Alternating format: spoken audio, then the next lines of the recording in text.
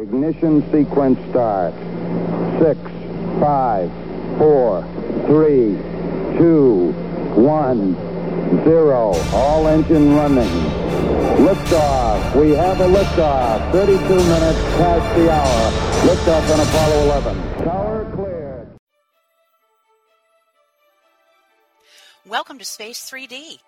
We recently had the opportunity to interview individuals who conducted research, operated, or who served as research volunteers on the old Johnsville Centrifuge, aka the Dynamic Flight Simulator, which was located on the now closed Naval Air Development Center in Warminster, Pennsylvania. Why, you may ask, is Space 3D talking centrifuges? Well, there is a space connection. NASA used the Johnsville Centrifuge for training X-15, Project Mercury, Project Gemini, and Apollo astronauts, and a handful of space shuttle pilots. In the conclusion of our series on the Johnsville Centrifuge, we'll discuss researcher gratitude for volunteers willing to endure some not-so-pleasant things while riding in the centrifuge. We'll also discuss ensuring volunteer safety during acceleration exposures on the centrifuge, and we'll round robin with funny stories recalled from working on the centrifuge research projects.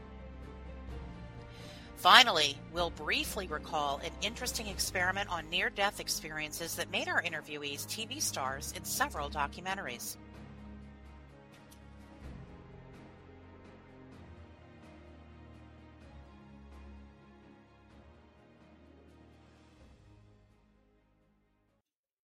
I said a while back, we couldn't get any of this done without volunteers. If the volunteers don't have a positive experience, then they don't come back, and then they don't tell their friends, and then it's hard for us to get more volunteers. And as Linda Lipp said, there was an element of pain to this. You had to put up with petechial hemorrhaging. You had to deal with blood pooling in your joints, and just some of the workouts we went through, in just training for some of this stuff. You'd be in there. Pulling a lot of G's over a 30 to 45-minute ride was, sometimes you come back to your desk and just want to sleep. And it had to be safe. We put up with stuff, but in the end, I remember I spent a couple hours over at Willow Grove at the clinic getting x-rayed because they wanted to look at the spine.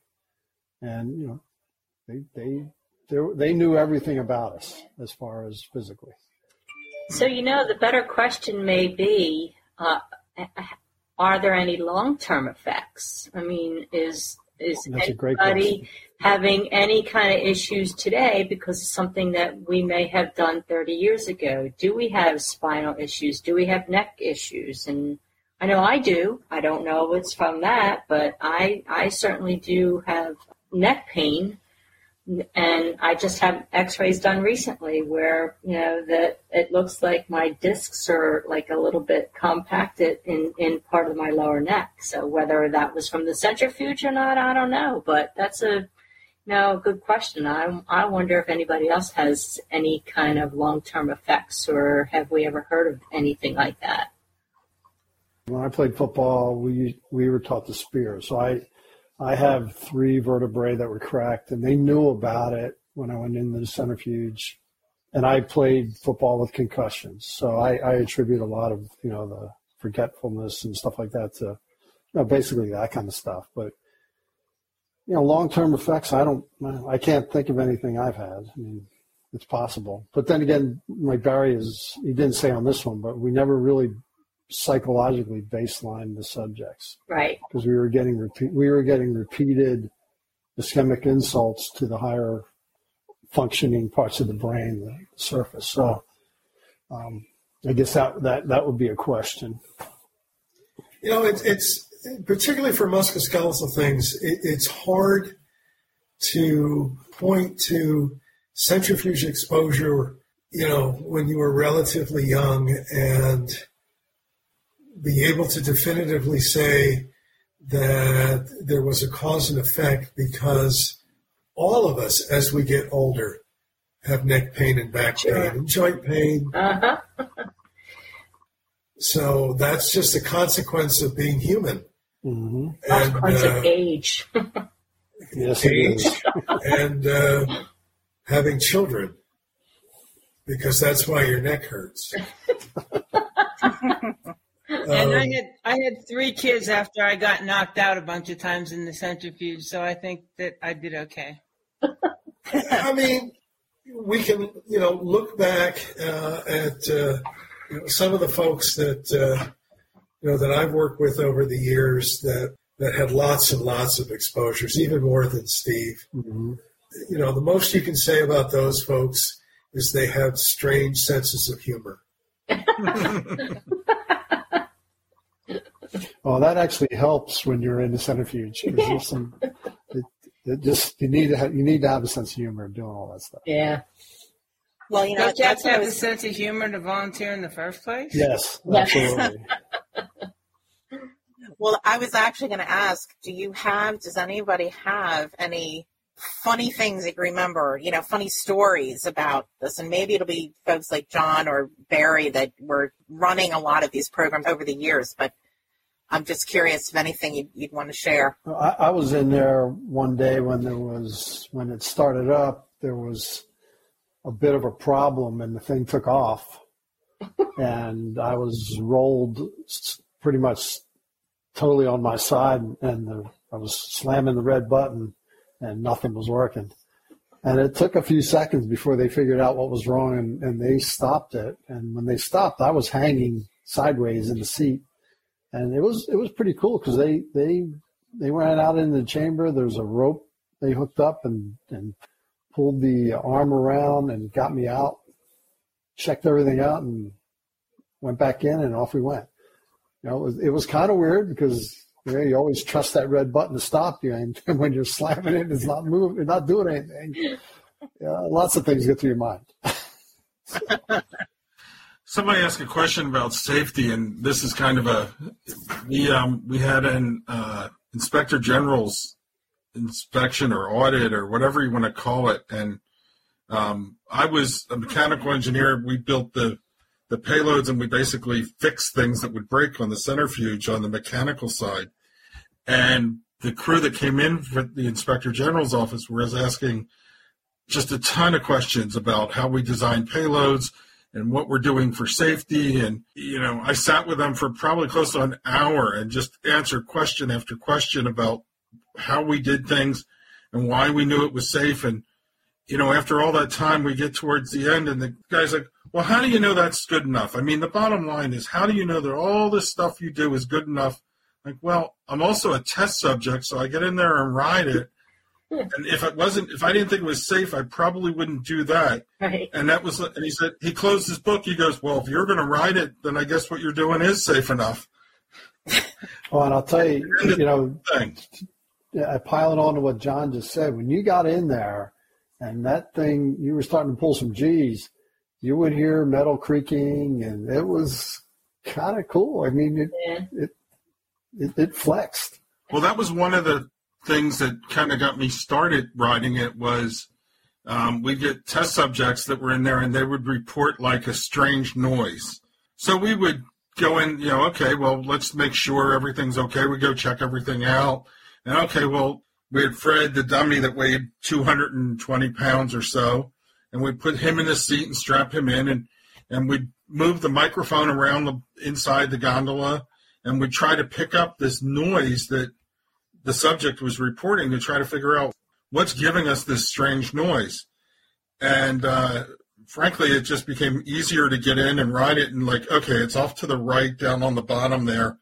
Now we know where to look, because noise, inside of a little tiny ball, a 10-foot diameter ball, noise kind of bounced around an awful lot, so it would be relatively hard to isolate.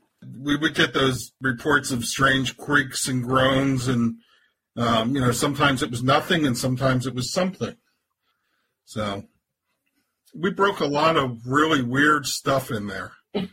So mostly like equipment that project people would bring in that, it'd be one of a kind prototype, and we'd put it in there and we wouldn't even get to their project. We'd destroy it just testing to make sure that it was going to hold up. We also found out when it wasn't grounded properly. Yeah, that's true too. I was the ground on one of them. Oh, that's nice. Yeah. Felt like my helmet was full of bumblebees. I think that was the board, if I remember right, that was like a circuit board that would bend and it would send power to the probes that were hooked to the subject. Right. It was fun. But it wouldn't do it until you got to like 5G. Right. And you're in there going, ow, ow, ow. Yeah. I was aware, I believe Jim Winnery, when he was there, did a study about near-death experiences or something. I may be misremembering. We were filmed for a show. It's called Arthur C. Clarke. No, that was the ITC one where they did Beyond. No, Arthur C. Clarke was there. There were 5 shows that came in through there. Yeah, we did a bunch of them. But one of them was basically the parallels between a G loss of consciousness and near-death experience. Yes. And that the descriptions of what people went through were very similar. Mm. Yeah, I wrote that one for them, and I remember, the on-site producer, he pulled me aside. He's like, "Can you go unconscious for us?" And as much as we tried, it never went. So they cut in some other pretty cool ones from, I think, an Air Force centrifuge, and actually Doc Winnery, some of his G-locks. But we were in there. We were on TV a bunch of times. But when you think about it, we were talking about G loss of consciousness earlier, and how your vision tunnels down, and basically it looks like you're looking through a tube, and then you lose color, and when you wake up, it is kind of bright in there because you've just been in the dark. So, when you hear people talk about their near-death experiences, that their vision kind of focused down to the middle, and everything went gray on them, and then everything went black, and they could hear things, but they couldn't perceive them or function or interact. That's kind of what Steve was explaining about ALOC, that, he was aware of what was going on, but he couldn't do anything about it.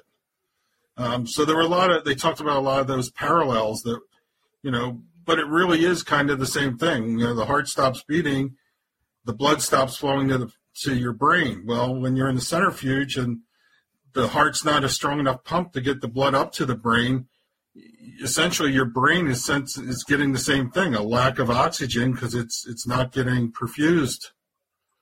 So, it's the cause is kind of similar. Thank you all very much. This is really cool. Does anyone have any final thoughts before we sign off? Well, I learned stuff today that I didn't know, so I thought it was really cool. Yeah. Just thanks again, and it was really a treat to spend some time with Steve and Linda and John and Linda again. So appreciate you organizing this.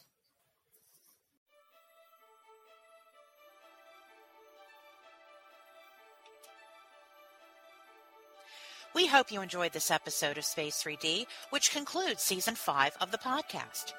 For Emily Carney and Tom Hill, this is Eleanor Rangers for Space 3D.